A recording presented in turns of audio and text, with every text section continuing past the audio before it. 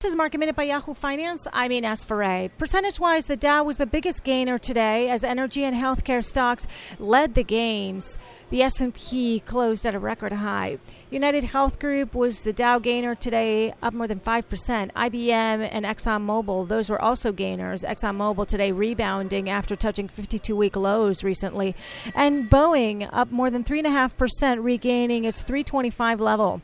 Some of the laggards on the Dow include Merck after mixed quarterly results and after the company announced it's spinning off some of its assets into a new company.